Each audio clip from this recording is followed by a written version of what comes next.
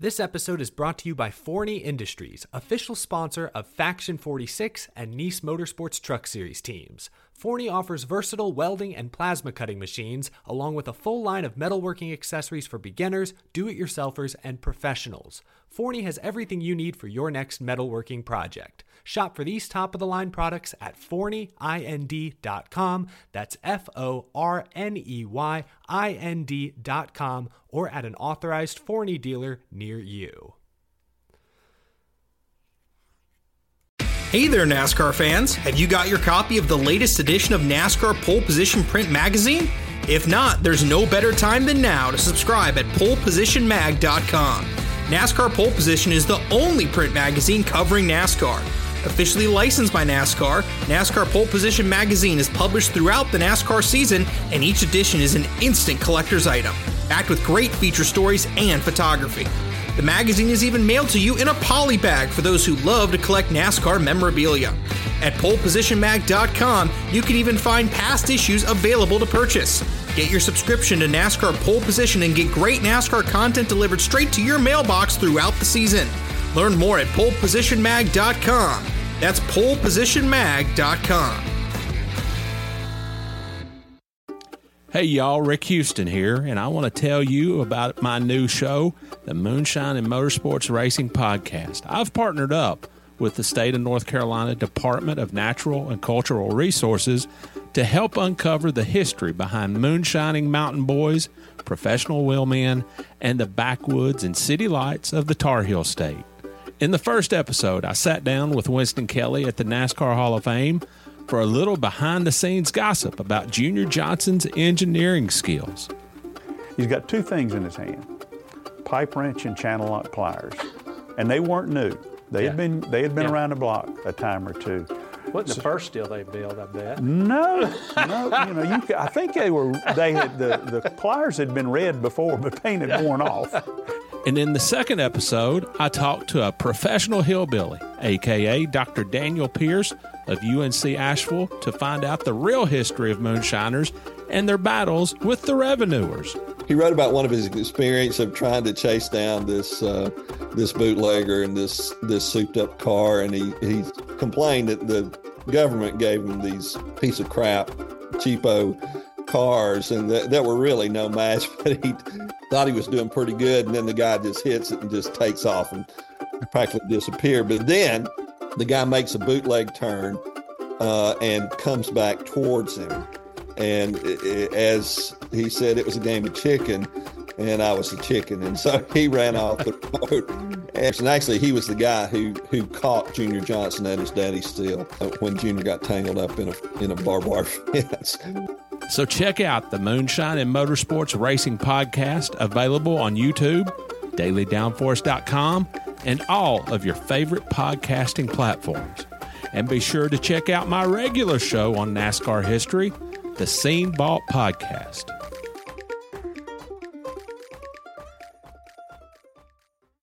Eric Estep here. One of my favorite parts of being a NASCAR fan is collecting diecasts. It's how I got my start on YouTube, actually. To me, a room is not complete until it features shelves of NASCAR diecast cars. It's as good a time as ever to continue your collection or begin an all-new one by pre-ordering your favorite driver's 2022 Next Gen diecast at LionelRacing.com or at any authorized Lionel retailer.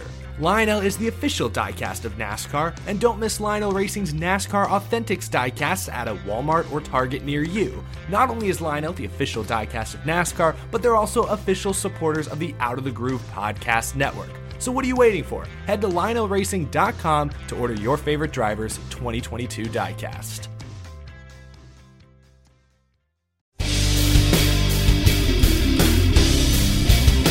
Hello, this is Rick Houston, and welcome to the Scene Vault Podcast, your source for all things NASCAR history.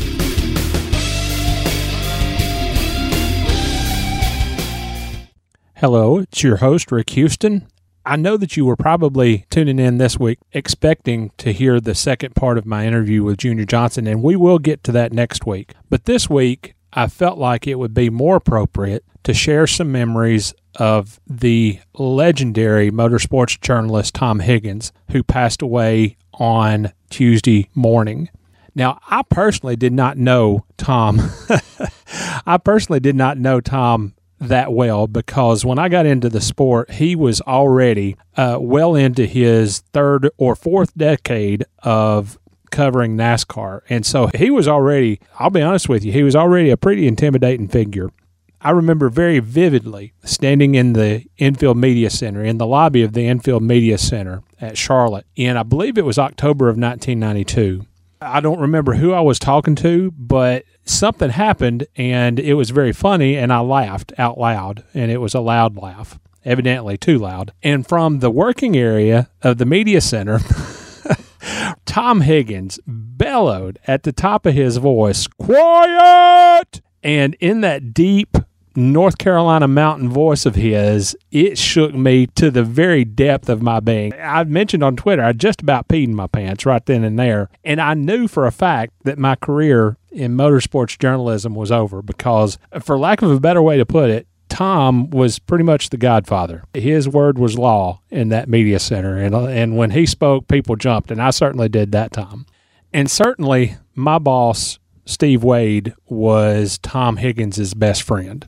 And Steve is not here this week. I felt like it would be more appropriate for him not even to worry about doing this podcast this week. He certainly got more important things on his mind to talk about. And I didn't know the connection between Tom and Steve when I got into the sport, before I got into the sport. But Dick Beatty, at that time, the recently retired former Winston Cup director, he lived in the same small town as I was working in at the time, Sparta, North Carolina, up in the mountains, the beautiful North Carolina mountains. He and his wife owned a cabin up there. And so I got to know Dick, not well, but I got to know him, and I knew him well enough to say hello around town and so forth. When I interviewed for the job at Scene, I went to Dick and I asked him, I said, "Mr. Beatty, could you possibly help me out and put in a good word for me?" He said, "Of course, I'll give Tom Higgins a call." And because I didn't know the connection, I was like, "Well, Mr. Beatty, Tom Higgins doesn't work for Winston Cup Scene." And he said, "Well, Tom Higgins and Steve Wade breathe out of the same damn lung." And so that was the first time I kind of got an inkling of the deep respect that they had for each other, certainly the deep friendship. I thought it would just be appropriate to give Steve this week off. Now, what I do want to do, because of the importance that Tom Higgins had in this industry and in motorsports journalism, I wanted to go to some of the people who knew him and let them share some of their memories of Tom, because there is no way to understate exactly what he meant to the sport of NASCAR. So let's go ahead and jump right into it.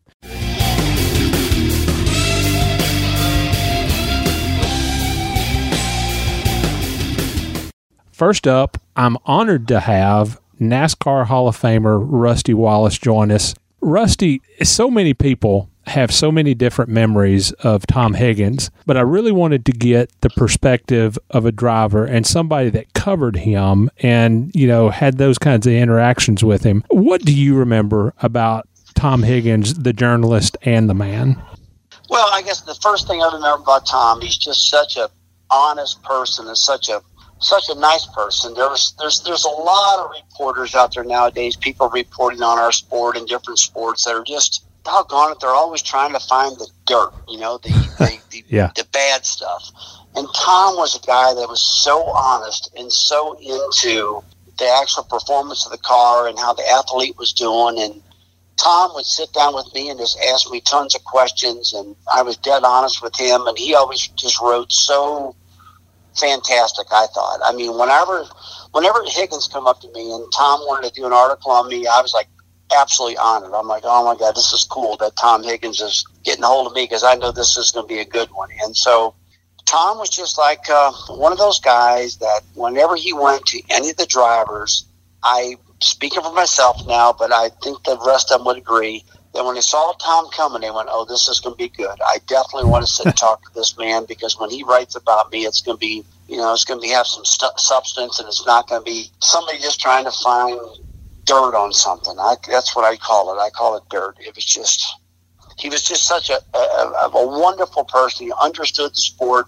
He understood the ups and downs of everything. And he wrote so awesome, in depth, and wonderful things about me and different drivers. And so I was honored to have Tom ever to do an article on me. Tell me about the influence that he had as the reporter for the Charlotte Observer, because he was right there amongst all the teams, so all the teams read him. Well, he was always known as the top guy. I mean, he was very well respected, just a huge name in NASCAR and in all forms of sports for the Charlotte Observer. And, he was their lead dog, in my opinion. He just brought so much honesty and respect to everything he did. I mean, you always wanted to read what Tom had to write about. And I know that I would go out there, maybe win the Coca-Cola 600 or whatever in Charlotte. I couldn't wait to open the paper up the next morning to see what Tom wrote about me. Or I might win Rockingham, North Carolina. And I'm like, I don't know what Tom's going to say, And it was always good. It wasn't like, he run like crap all day long and got lucky and won with 2 laps to go and stuff like that. He was like, Rusty ran in the top 5 all day long. He moved up to 3rd with 5 laps to go. His team was working hard on the pit stops, and when it counted, they made it happen, and he drove to victory with 5 laps to go, and he made it dramatic, but he made it honest. He was not the type of guy that wrote doom and gloom just to get a reaction. He wrote with honesty and respect, and I can honestly tell you, without a doubt, that Tom Higgins, in my opinion, was respected by every driver and every car owner in this sport. I cannot think of one person that would have any problem with the way Tom wrote about him. And any time that Tom would write about him, buddy, they better believe they just got a gift to them, because this man was incredible. Tom was very well known for being able to form relationships with the people that he covered. Were you ever able to spend any time with Tom away from the racetrack? No, I was not able to spend time away at the racetrack like maybe other drivers were, and I think it was because Tom was, Tom knew the older drivers more than he knew me. I came from St. Louis, Missouri, and I was just this young guy getting going. But I was still right there in the meat and potatoes when Tom was doing some great writing about everybody. But he had a better relationship with, Richard Petty and Dale Earnhardt, guys like that he had with me. Although him and I were great friends, we were. And again, every time he wrote, it was just like, oh my gosh, this guy's writing about me. I'm so excited to be able to have a story written on my race or about me, or a behind the scene story by Tom Higgins, because you just knew the guy was going to do you right. You just knew that he was going to not exaggerate and write something that wasn't true. He was going to write the real deal, and it was just the right way of doing it. And he was just fantastic. Rusty, your first Cup race was in 1980, and I think your first full-time year was in maybe 83, 84, somewhere in there. I would assume that as much as he wrote about you for as long as he did, that at some point there might have been a story that you didn't like. You might have been spun out a little bit about. How did you handle those situations if and when they did happen? Well, I obviously didn't like anything that people wrote about me bad, but I knew if I did something that was questionable and controversial, I was going to get writ about, and so I respected that. I can't tell you I liked it, I don't think anybody would like anybody writing anything bad about him, but, it's what you got to do. If he does something wrong out there, if it was controversial, you're going to get wrote about. And I had plenty of that by a lot of reporters and Tom about me, but, he was the type of guy that, look, if I can find a way, I honestly felt like Tom was the type of guy, if I can find a way to give you a little break, I'm going to give you a little break. I'm not just going to go for the jugular every single time and try to bury you all I possibly can. He was not that type of guy. He could see between the lines. He knew how tough it was at times out there, lap down and 2 laps down after you've been leading the race, and you're frustrated to hell, and you're cussing like a madman on the radio. Surely not.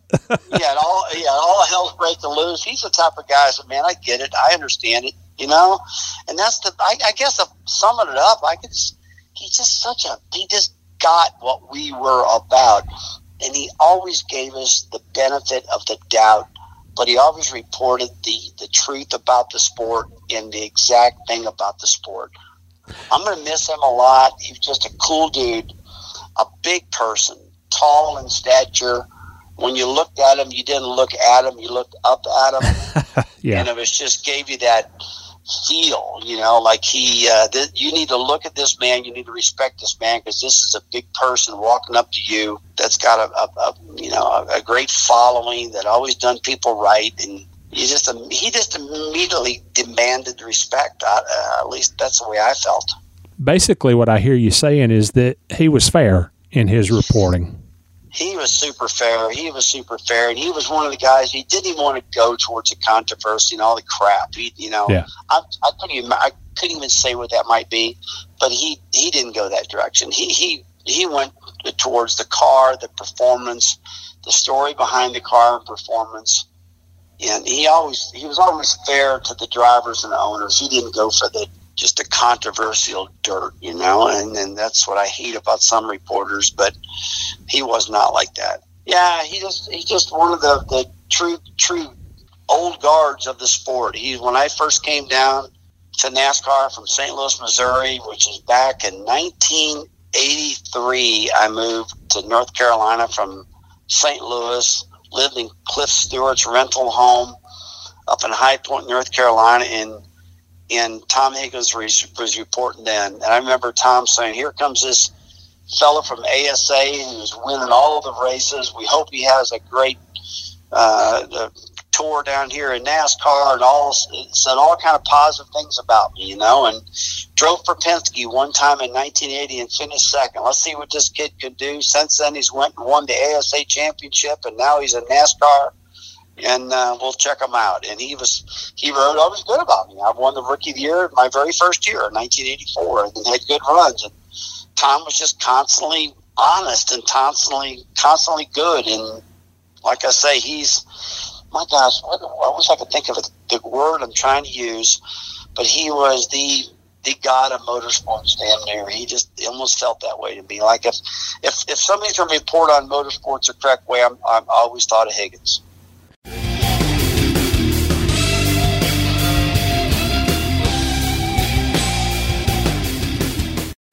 Joining me now is none other than Deb Williams. And I got to tell you, I absolutely owe my career to Deb and to Steve, because they took a chance on a basically unknown reporter who was working at a small weekly newspaper in the mountains of North Carolina. And Deb and Steve hired me, and I will forever be grateful for that. Deb, how you doing?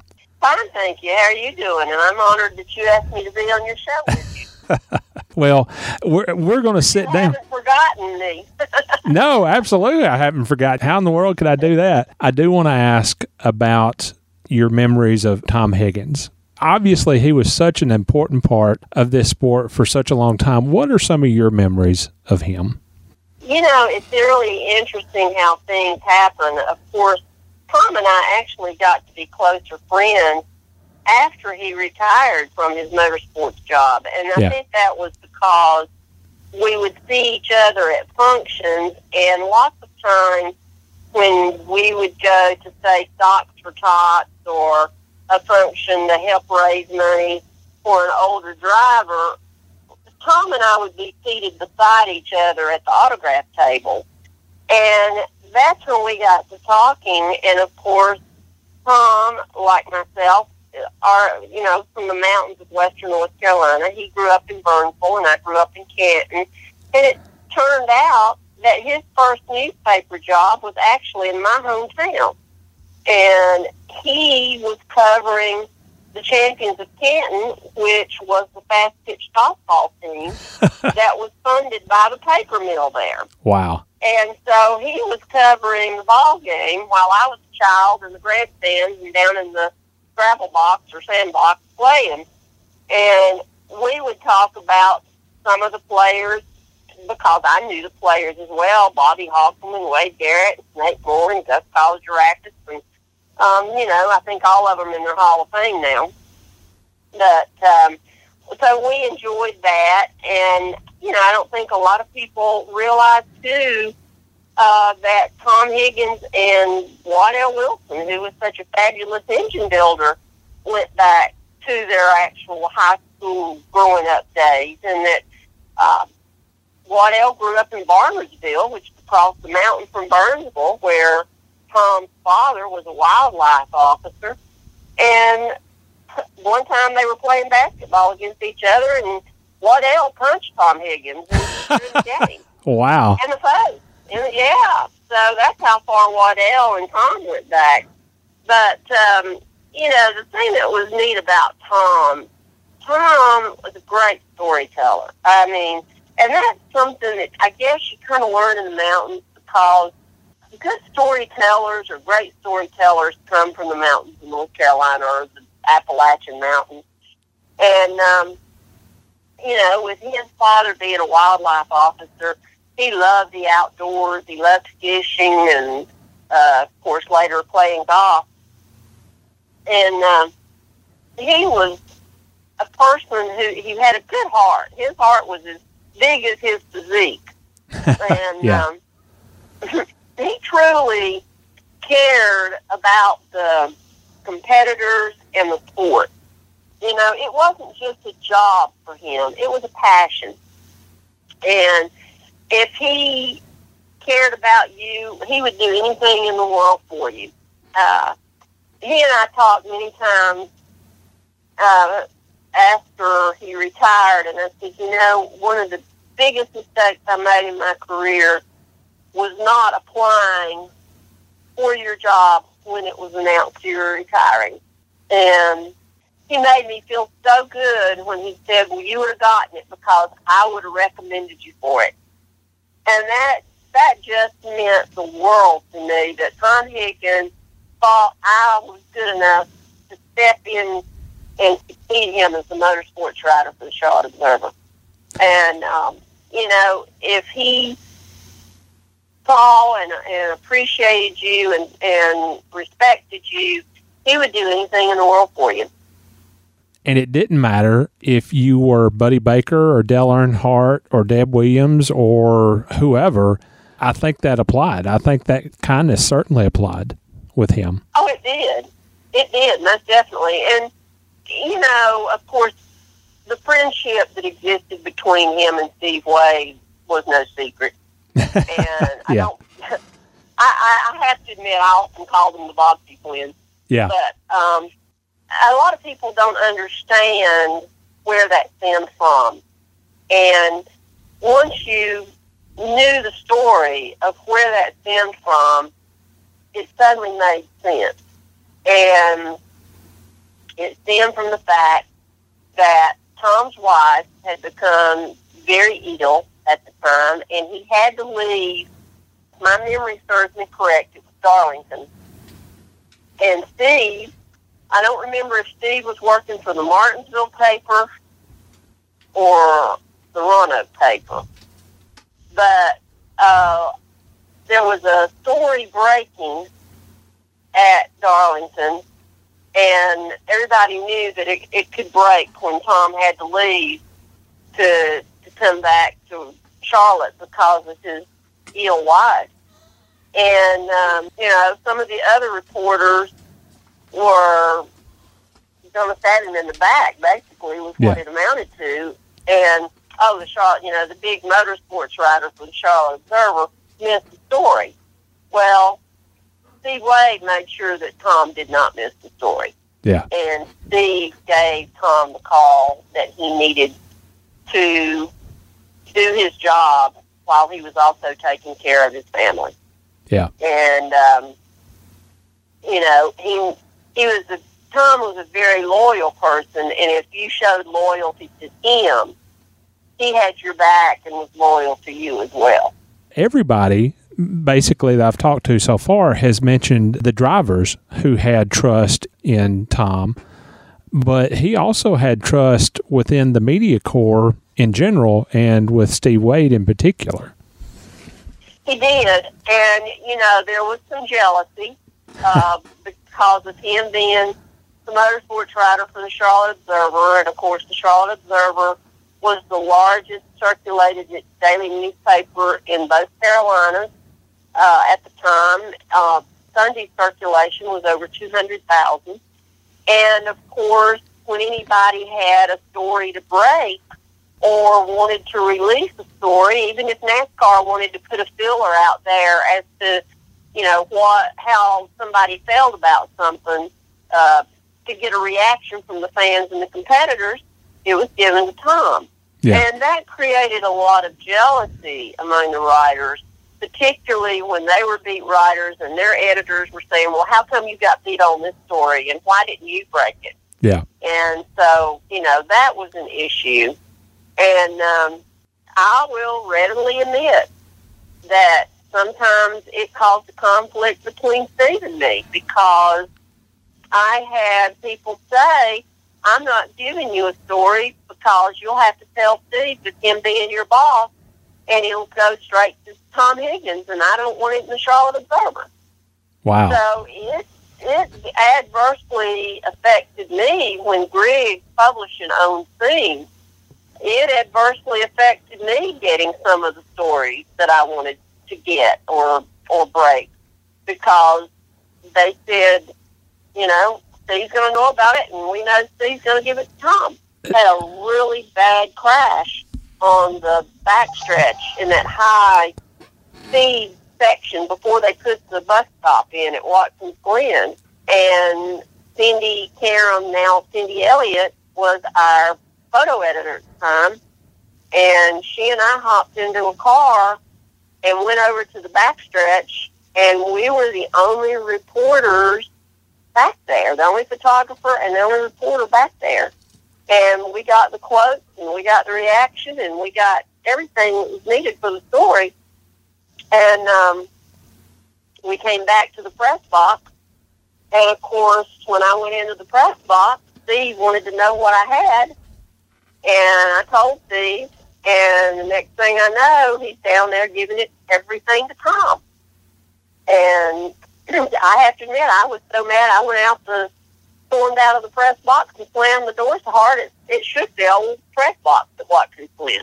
So, there was those type of issues, and but everybody knew that they were best friends, and let's face it, when you're on the road as much as we were on the road, and you know how it is, you need that person that's going to have your back and they're going to have yours. And that's just the way it is. We had each other's back. And, it often, I have to admit, it often paid dividends for Steve, as well as Charlotte, as well as Tom. It wasn't a one-way street. It was definitely a two-way street. Tom loved playing his poker, and that first media tour in 1983, we only had one bus, and there was a poker game going back in the back of the bus.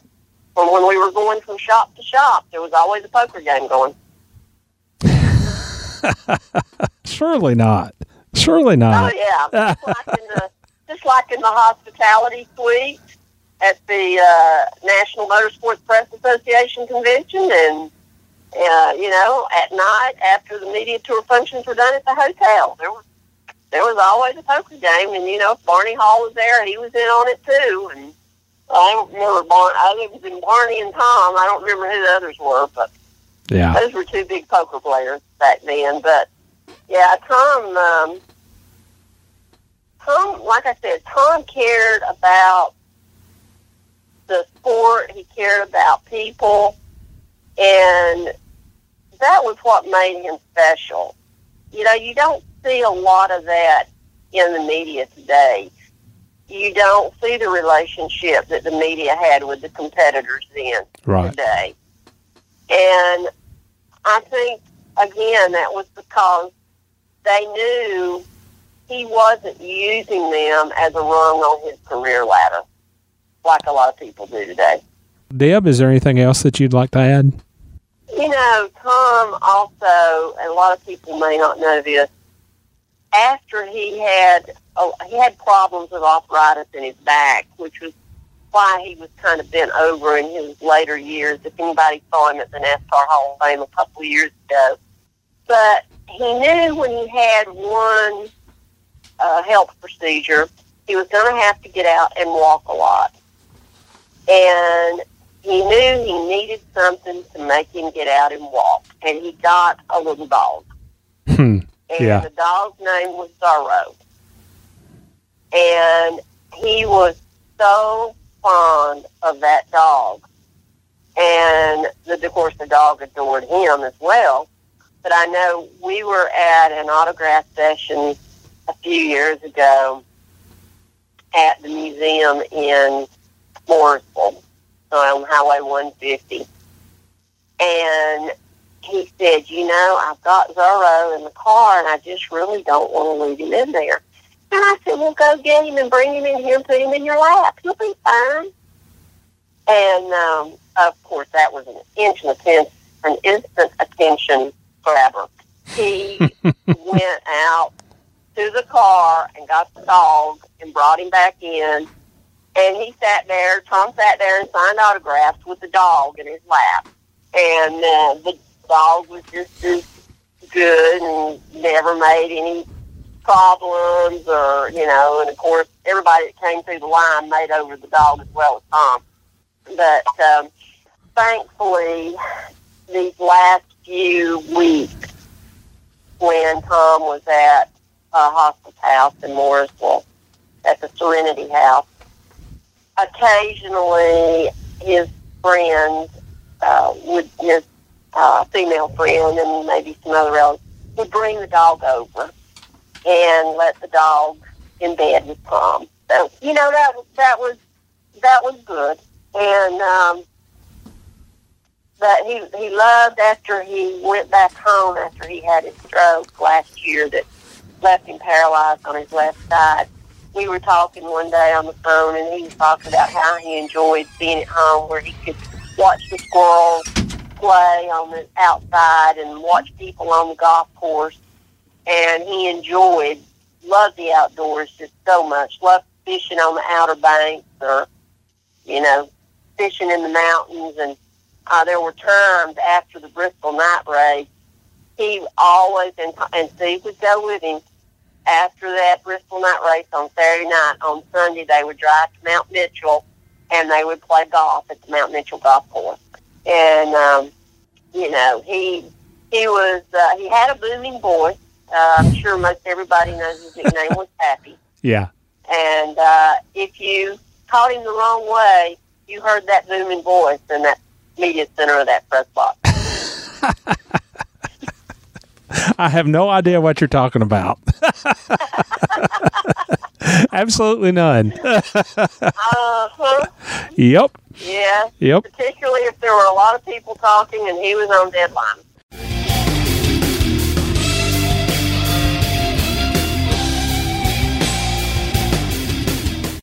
Next up is the one and only Mike Hembry. Now, Mike and I were talking before we started recording. Mike, you started out in Columbia, then went to Spartanburg, and then to Greenville. Is that correct? Yeah, I sort of made a tour of South Carolina newspapers there for some period of time, yeah. And then you started at NASCAR Scene. The reason why we're talking, obviously, is Pappy, Tom Higgins. What do you think he meant to this sport's legacy? Oh, he helped build the sport. There's no question about it. One of the foundational people, and I'm not talking about just within the media. I mean, period. He was almost there at the creation. Came along, obviously, a few years after the sport started, but it was very much still in the building process at that point. And Tom just kind of filled in there with everybody, and he had almost the perfect background to start covering stock car racing at that point in time, the late 50s, when most of the drivers were from the Carolinas or other more rural areas. And Tom, of course, was from the North Carolina mountains. He was a hunter, he was a fisherman, so and most of them were. So his background just kind of fit in with all those guys. And the times were really different then. Drivers hung out with the media and went to dinner with them, and perhaps on rare occasions had a drink with them, things like that. Yeah. And Higgins just fit right in with that group. They all became really tight really quick. And so he heard all the stories. He knew all the stories, wrote most of them. Some you couldn't write, but the ones you could, he pretty much wrote them over the years, and just had a crazy long backlog of great stories particularly about the old timers.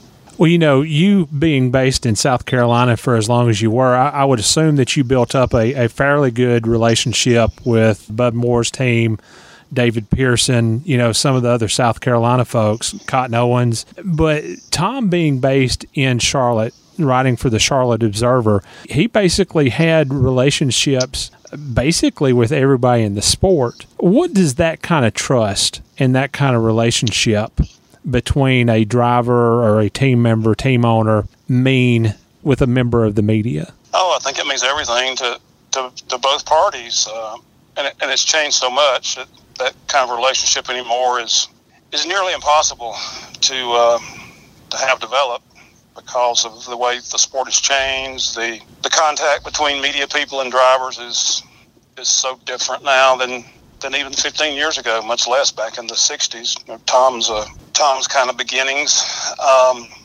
It meant that when things happened, a driver or maybe a crew chief that Tom had gotten to know pretty well, they weren't afraid to pick up the phone and call Tom and say, hey, you might not know this, but I've heard that driver X is going to be moving over to Team Y, and yeah, they're going to talk about it next week, but I can tell you for a fact it's going to happen. And Tom had enough trust in people like that to go ahead and run with that story after I'm sure he confirmed it with somebody else. You rarely get that situation anymore, and he was pretty much the expert at that. What do you think it meant to his popularity that he was based in Charlotte? It helped because the sport was growing there in those years. Back in the early 60s, you could quite possibly call Spartanburg the capital of the sport. Right. A lot of the teams were based there. Yeah. And steadily everything kind of migrated toward Charlotte, I think largely and because the track there opened around that same time, and it was just natural for the sport to kind of follow one of the first big tracks built in that period. And Tom was also fortunate to work at the Observer, which dedicated itself to covering the sport the right way, eventually putting him on the road every week for every Cup race, and nobody else had made a commitment even close to that at that point in time. So when the racing people found out that whoever worked for Charlotte was going to be there every week, it became natural for them to associate media coverage with that person, with that paper. So it gave Tom a really good in almost from the beginning. Do you have any stories about Tom that you would like to share that maybe you could share? Well, he worked really hard at the racetrack. One thing I remember about him is once he got his material together and he sat down at the first the typewriter and later on the computer to write his stories, he didn't really want to be bothered. He'd get upset when there was too much noise in the press box and media center, and but 5 seconds after he finished, it was party time again, and he was ready to go. And there are legendary stories about the media back in the 60s and 70s, and some of those stories became legendary and largely not mentionable because of the antics involved, and because quite often some of the drivers were involved. Some driver would come along, pick up a couple of media guys, and they would go out to let's describe it as maybe a tavern nearby and have a few too many drinks, and before you know it, there was a drag race on the local highway, or somebody was driving a rental car into a swimming pool on a dare, things like that. And Tom was around for some of that. He talked about some of that stuff occasionally, and some of the weird stuff that he and Buddy Baker would get into. He and Buddy became fast friends really quickly and shared a lot of good times together. I remember Tom telling me when Buddy found out that he was going to have surgery on his brain, Buddy called him and said, Tom, I just want you to know I'm going to the hospital tomorrow.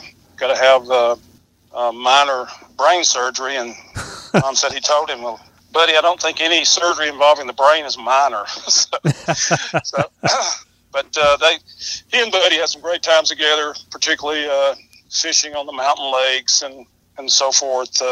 Tom really had a full life, both in racing and other things. You know, he wrote for the Observer about the outdoors at the same time he was covering racing, and was exceptional at that too. He knew the hot spots to fish, and he knew the people to call to set up the best fishing trips and where the fish were biting. And he knew so many people along the coast.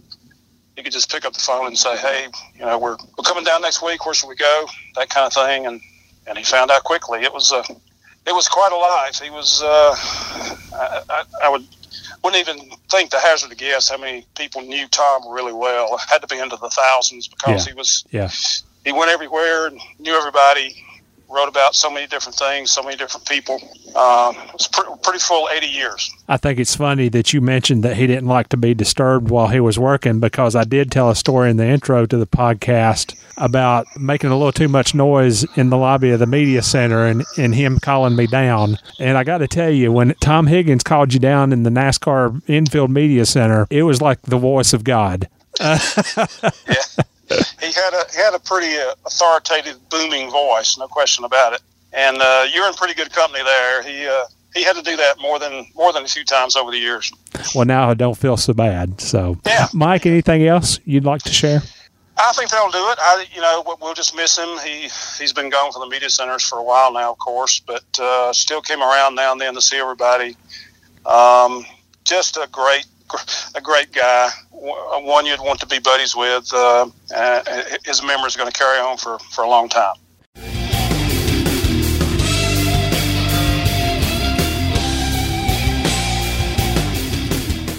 Next up is my former boss.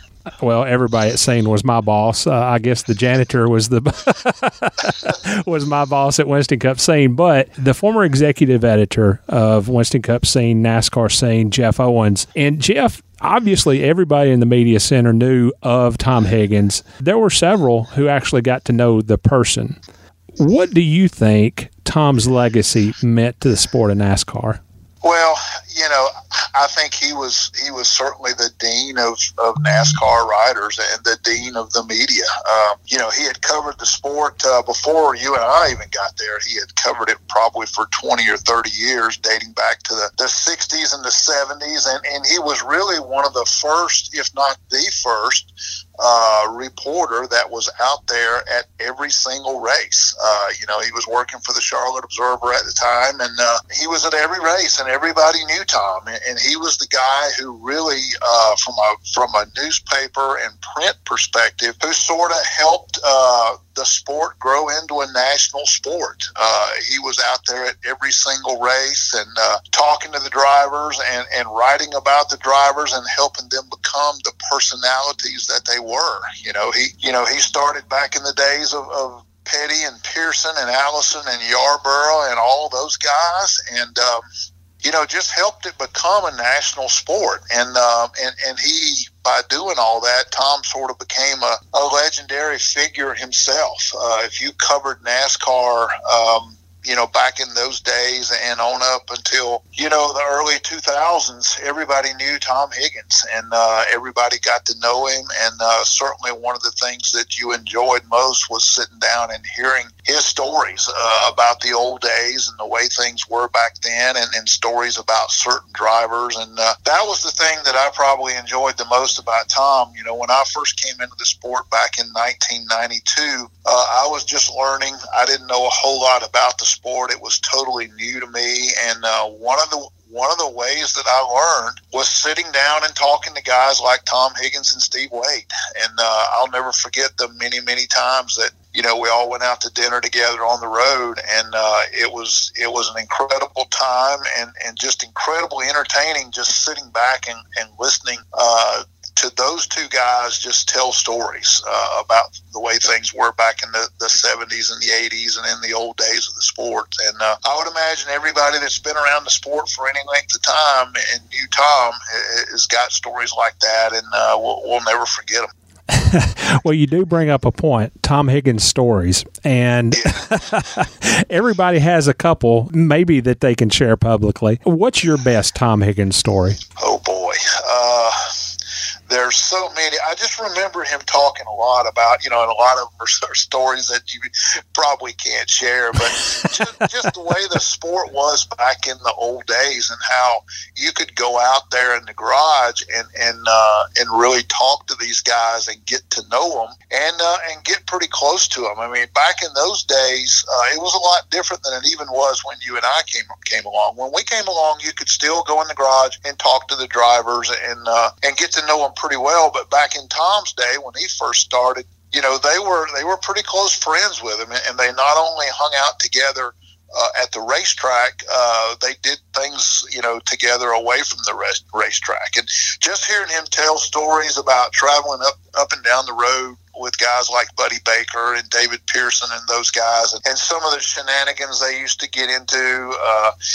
There was I'm sure everybody knows there was a lot of partying that went on back in those days. No, certainly not. I know, surely not. It's hard to believe, and I really don't think a lot of that sort of stuff. That sort of stuff is sort of taboo now, and you can't. There came a period of time when you had to stop doing stuff like that because of all the corporate sponsors coming into the sport. But it used to be pretty wild and colorful and a lot of fun back in those days. And Tom used to tell a lot of stories. He used to tell a lot of stories about Buddy Baker. I remember that. He used to go hunting and fishing with Buddy Baker a lot, and he'd tell stories about going up and down the road and getting pulled over by cops, and the cops figuring out who Buddy was and letting them go and things like that. And one of the funniest stories I heard Tom tell, and this was, I think, later, back in the 90s, and it was a story that kind of went back to his newspaper days, but also kind of showed, the way he felt about the sport too. A lot of people remember that awful crash that Michael Waltrip had that year at Bristol. I know exactly what you're going to say. Yeah. I mean, it was an awful story, but it was a hilarious story too. He was sitting in the press box at Bristol, and he saw that crash with Michael Waltrip, and the crash was so bad that Michael Waltrip, the seat of his car was practically sitting on the racetrack, and the car was destroyed. And, Tom picked up the phone immediately and called the Charlotte Observer and told them. They answered the phone and said, "Yeah, Tom, what's up?" He goes, "Hold the presses. Michael Waltrip's been killed. He's dead." And then, he kind of watched what went on. And then a few minutes later, he called back. Probably 2 minutes later, he called back. "Well, check that. All right, he's okay. He's walking away." And Tom just had that way about him. Tom was, I would almost call Tom sort of like a folk hero. He was a very folksy guy. His father grew up as a game warden in North Carolina, up around the Burnsville area, and he told some really fascinating stories about his father. And Tom was just a kind of a good old country boy who just grew up in the woods and the mountains of North Carolina, and he loved hunting and fishing, and he just had 1,000 stories about things like that. So I sort of coming into the sport as a young reporter and a young journalist, and I looked up to him for the things that he had done, but just for the people he knew and the contacts and stuff. But he was almost like a folk hero. He was very folksy, and he was very country, and to sit down and hear him tell a story was not only fascinating, it was highly entertaining. And I kind of always sort of compared him to sort of the Junior Johnson of the press box. That was kind of the type of guy he was. You could just sit and listen to this guy talk and tell stories all day long. And he always had a lot of wisecracks and one-liners in the press box, and he was just a joy to be around. And I think all of us, learned a tremendous amount from him.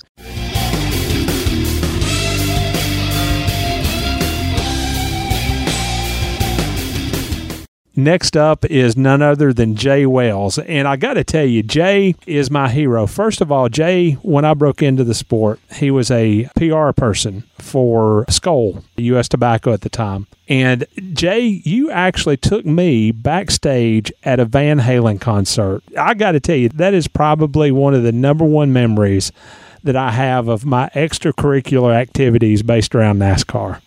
Well, I remember that day I asked you if you wanted to, climb in the car and go, and you kind of looked at me like, "Are you really serious?" Yeah, I really am. I know them, and they were kind of like, "Okay, sure you do, right? Sure you do."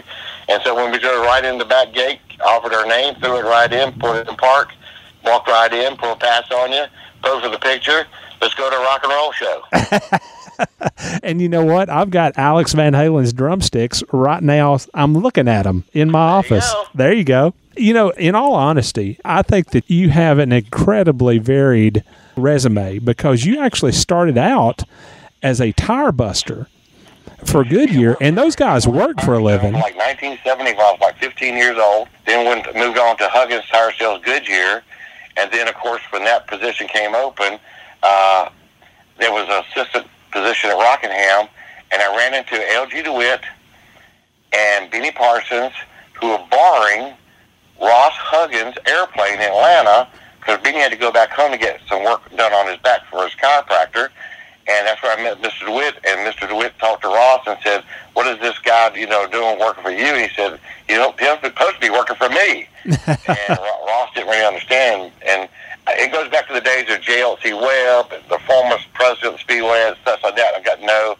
And it's just, all this time and everything came around, and just, sooner or later, boom, here I am at Rockingham as assistant PR guy. And, I had a great background from the Goodyear Tire Racing Division, now going into the PR part of it, which my degree from the University of South Carolina, once I finally got that, made my mama real proud. Like I said, I wanted to put that to some good use. Yeah. And it was through that time that, when I went to my very first NPA convention down at Myrtle Beach in 1979, I ran into one of my heroes, like all of us, Tom Higgins. And I could not tell you how nice of a guy and how much come forward he was, that, from the very beginning.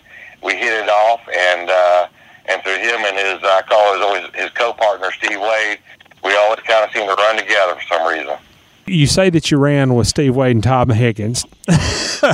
Now, what kind of stories can you share publicly of that relationship? Not that many. It was just always the fun time we had at the press parties and the Winston parties and the sponsor parties, track parties. Darlington was always a great time where we're always sitting by the pool at Darlington at the Sheraton Swamp Fox off of Highway 76. And I remember, like I said, that Sunday evening before the Southern 500, everybody had a day off pretty much, and just listen to Tom tell the Hiram Higgins stories. Yeah. Listen to Tom tell about the great legends of NASCAR, from Buck Baker, Herb Thomas. He knew them all. He had seen them all run. And to talk about his first experience at Darlington, where, literally cars are going over the guardrail, just barely missing the press box, and everybody's ducking and diving, and Tom's like, "Well, they didn't get me another set of goggles here. I lost my pair." So they gave him this open-air press box, which is like a chicken wire fence in front of it, with all the debris and everything being casted up. They gave him a pair of goggles to wear. I remember hearing that stories, and just those kind of on and on occasions that that Tom could only tell the story of. That's what really makes it so special. What do you think Tom's legacy is going to be? He's the dean of motorsports writers.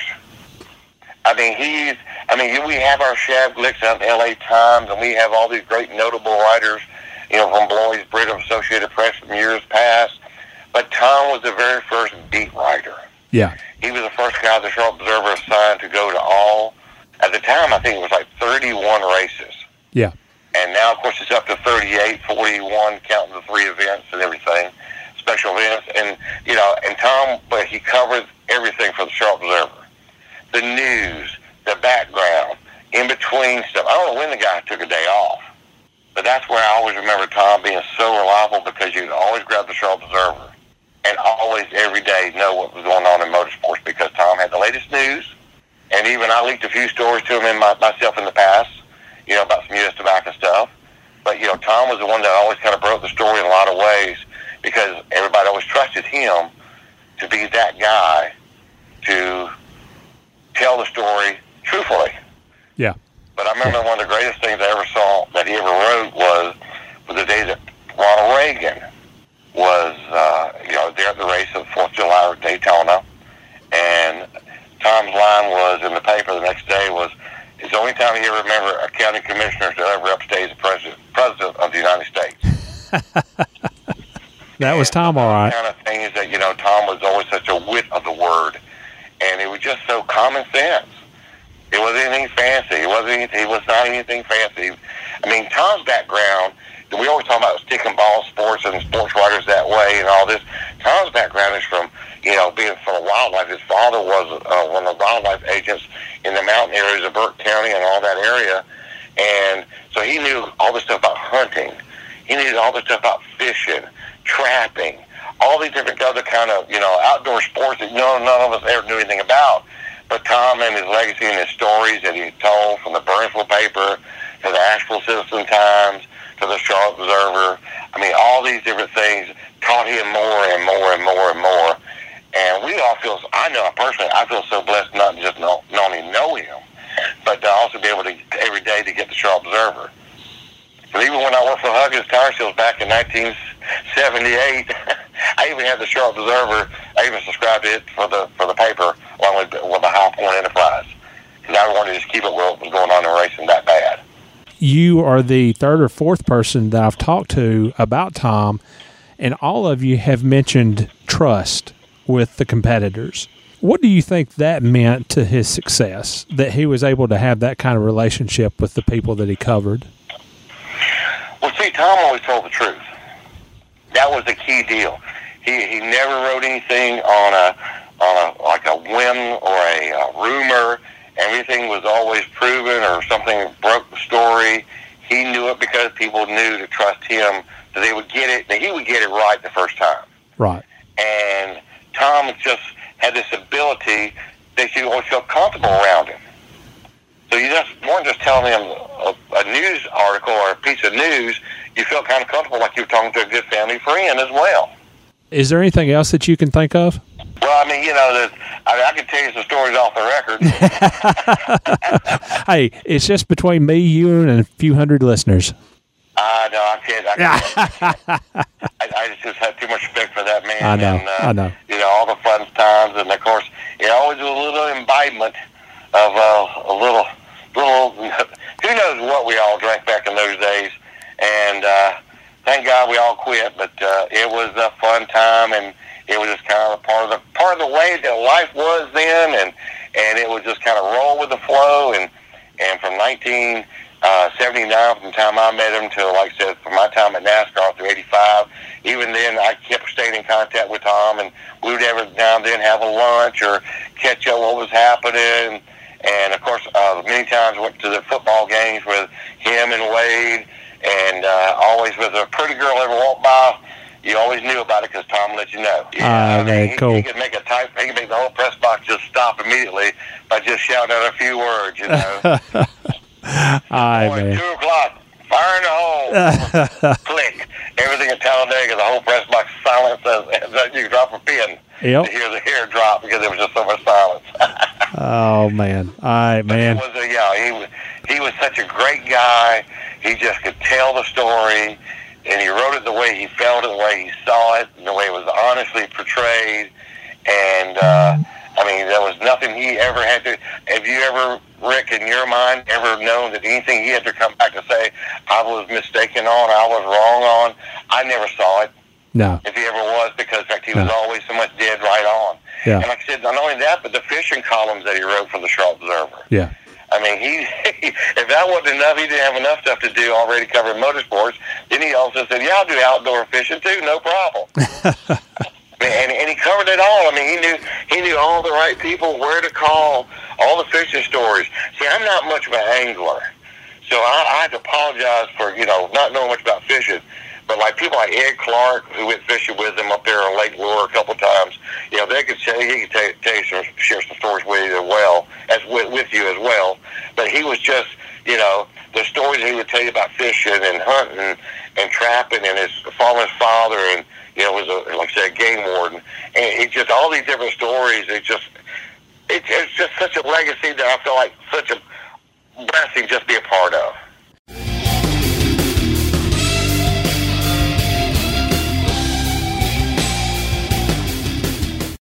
And finally, I put a note out on Twitter that if anybody had any memories of Tom that they would like to share, to email us at scenevault@yahoo.com.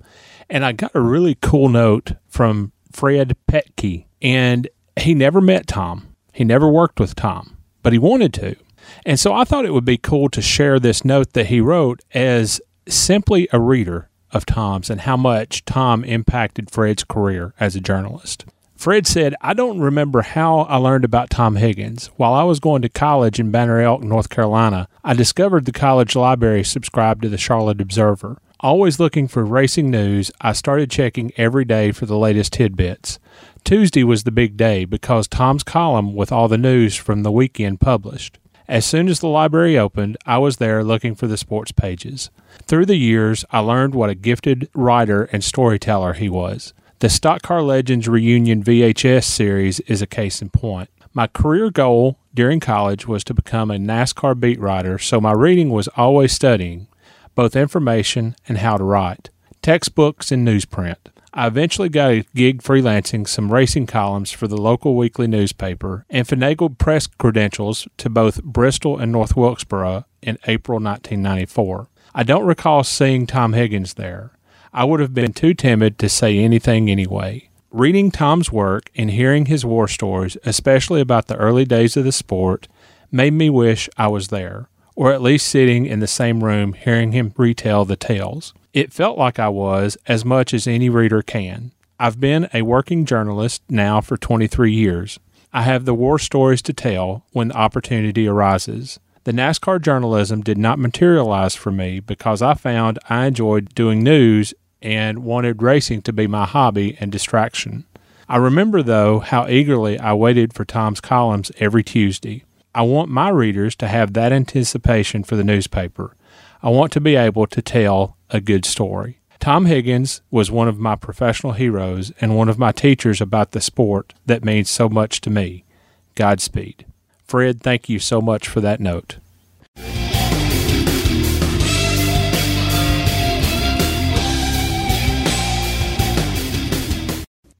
That about wraps it up for this episode of the Scene Vault podcast, and hopefully you've been able to get a picture of who Tom Higgins was, not only as a reporter, but as a person as well. And that's my goal for this podcast, is that you get to know the people, get past the fame and the fortune and the glitz and the glamour and that kind of thing. I want you to get to know the real people behind all these amazing events that they were able to take part in. Now, I've mentioned it in other podcasts, and I'm going to mention it in this one. You can support the production of this podcast on a monthly basis at patreon.com/The Scene Vault Podcast.